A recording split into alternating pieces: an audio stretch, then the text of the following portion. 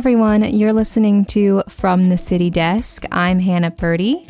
Halloween is just a week away, and as you're scrambling to get your costumes together and get ready for the big night, we wanted to take the chance to share some safety information with you from the Kingsport Police Department. I have with me today Tom Patton, who is the Public Information Officer from the Police Department. So welcome, Tom. Thanks for having me. So if you could start and just tell me what you do for the police department. What's your role? Well, my job is the Public Information Officer. It also has many other titles, such as Community Relations and Crime Prevention Officer.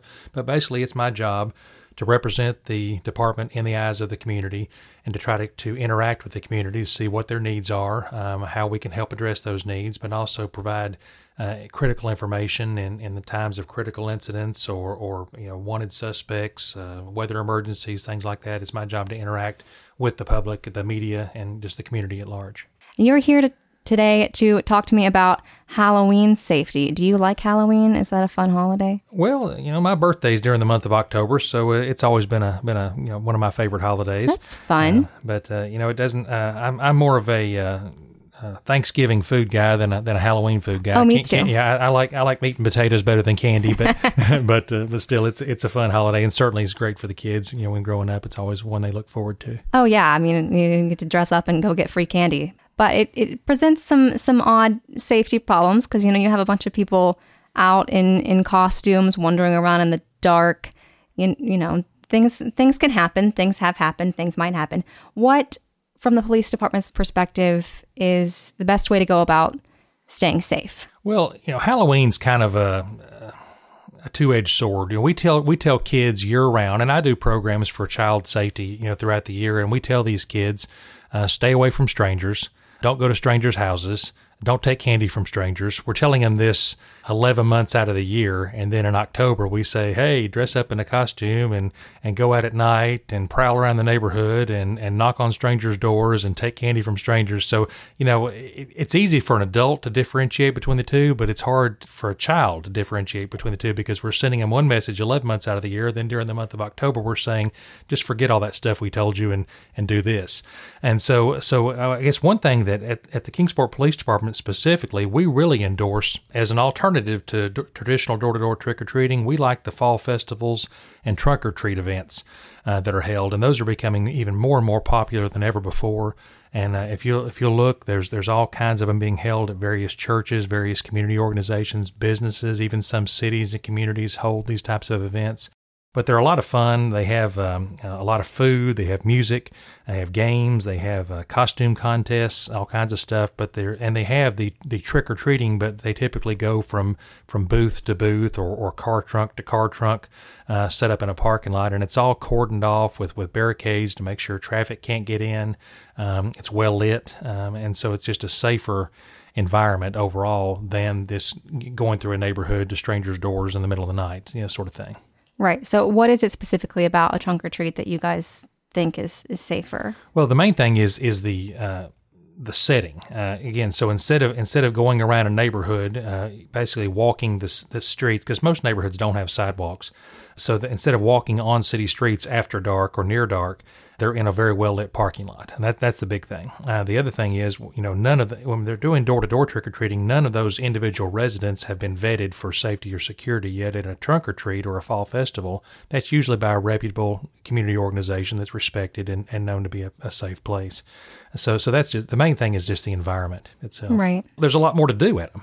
It's not, rather than just going door to door and saying trick or treat and getting candy, they can have the costume contest, they have music, they have food, games. I mean, they usually have cornhole set up and sometimes they'll have the jumping tents and the, different things like that. So it's just a big activity, a lot more to do, and things for the parents to do as well while the kids are having the fun with the trick or treating. Right. It's a whole party instead of just candy. Right. Exactly. Some people hearing all that are still going to want to give their kids that classic Halloween experience of going door to door and knocking on the doors and saying trick or treat.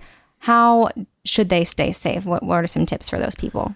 Well, and that's fine if people want to do traditional door-to-door trick-or-treating. And, of course, we get calls every year, when is Halloween this year? Well, Halloween's on Halloween, and people think that the city of Kingsport somehow, waves its magic wand and says when Halloween is, but typically it's on the day itself. Sometimes they will kind of make suggestions on a better day if it falls on a school night, that like a Sunday night. They might do it the Saturday before, things like that. But traditionally, it's held on Halloween. This year, it's on a Thursday, so there's no reason not to do it on a Thursday. And as far as times, generally it's in the 7 o'clock to 9 o'clock range. Some people are 5 till 8, 7 or 6 till 9, something like that. But generally, an hour before to an hour after sundown is when most people do their trick or treating. And of course, the thing about that is that's one of the most dangerous times to drive for visibility, because a lot of people, maybe they haven't quite turned their headlights on. If they don't have automatic headlights, they think, well, it's not quite dark enough, so it's harder to see. And when things are completely dark, it's actually easier to see than when it's almost dark. You'll notice that at twilight and dusk and dawn conditions, it can be very hard to see things. So I guess when they're doing neighborhood trick or treating, the main thing is, we as drivers and adults who may not be participating in trick-or-treating that are driving through that neighborhood, we need to be very aware that there's probably kids walking around, and kids are very unpredictable. And we talk about that during back to school times, that kids are unpredictable. They don't always know the rules. Even if they do know the rules, they don't always follow the rules.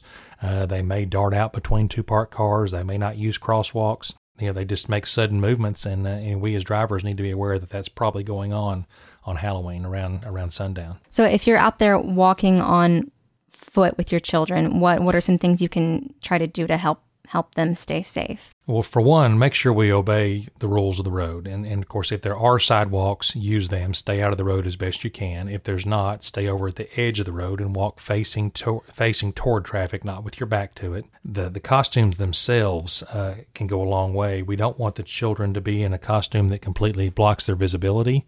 We don't want the child to be in a costume that they can trip over. So we want to make sure that they're hemmed enough that they're not tripping over them. We want to have the costume to be as visible as possible. Obviously, a really dark colored costume is going to be harder to see than a lighter colored costume. And you can actually add things to the costume to make them easier to see, whether it be glow sticks or reflective tape. Things like that. And of course, we encourage the children to carry a flashlight of some sort as well. So anything you can do to make them more visible, and just make sure that they can see as well, because if they're wearing masks, it can be hard for them to see dangers as well. But just getting the kids to make sure that they're crossing at crosswalks, staying together in groups, staying with an adult, especially if they're younger, all those things come into play. Is there like an age where kids would be okay to go trick-or-treating on their own, or do you always recommend a parent comes? Well, that's kind of up to the parent. Of course, right. I guess the problem is around the time that they're probably old enough to go trick-or-treating on their own is also around the time when they might become a little bit more mischievous. So while they may not need supervision from a safety standpoint, they might need a little supervision from a mischievousness standpoint. So again, we encourage it to have that adult factor in any of the groups. And of course, if they're older than that, then they probably don't need to be trick or treating anyway. So there is a limit when adults don't need to be wearing masks. Period. There's actually a city ordinance against adults wearing masks in the city. So unless they're at a closed party. Some kind of costume contest at a closed event, they're not supposed to be wearing masks like walking around on the city streets. Is there anything that people who are handing out candy from their homes can do to help with safety? Well, for one, if you want to participate in Halloween as a homeowner, you need to turn a light on. If you don't want to participate, turn your light off. Again, that's not a written rule. It's kind of a tradition that's been passed down. But generally speaking, we as parents will tell kids, hey, that light's on, so we think they probably are accepting trick-or-treaters, or that light's off, so they're probably not. And that's a good rule of thumb to go by. As far as the candy you select, it's better to have pre-packaged, individual packaged items. We don't want things that are not sealed.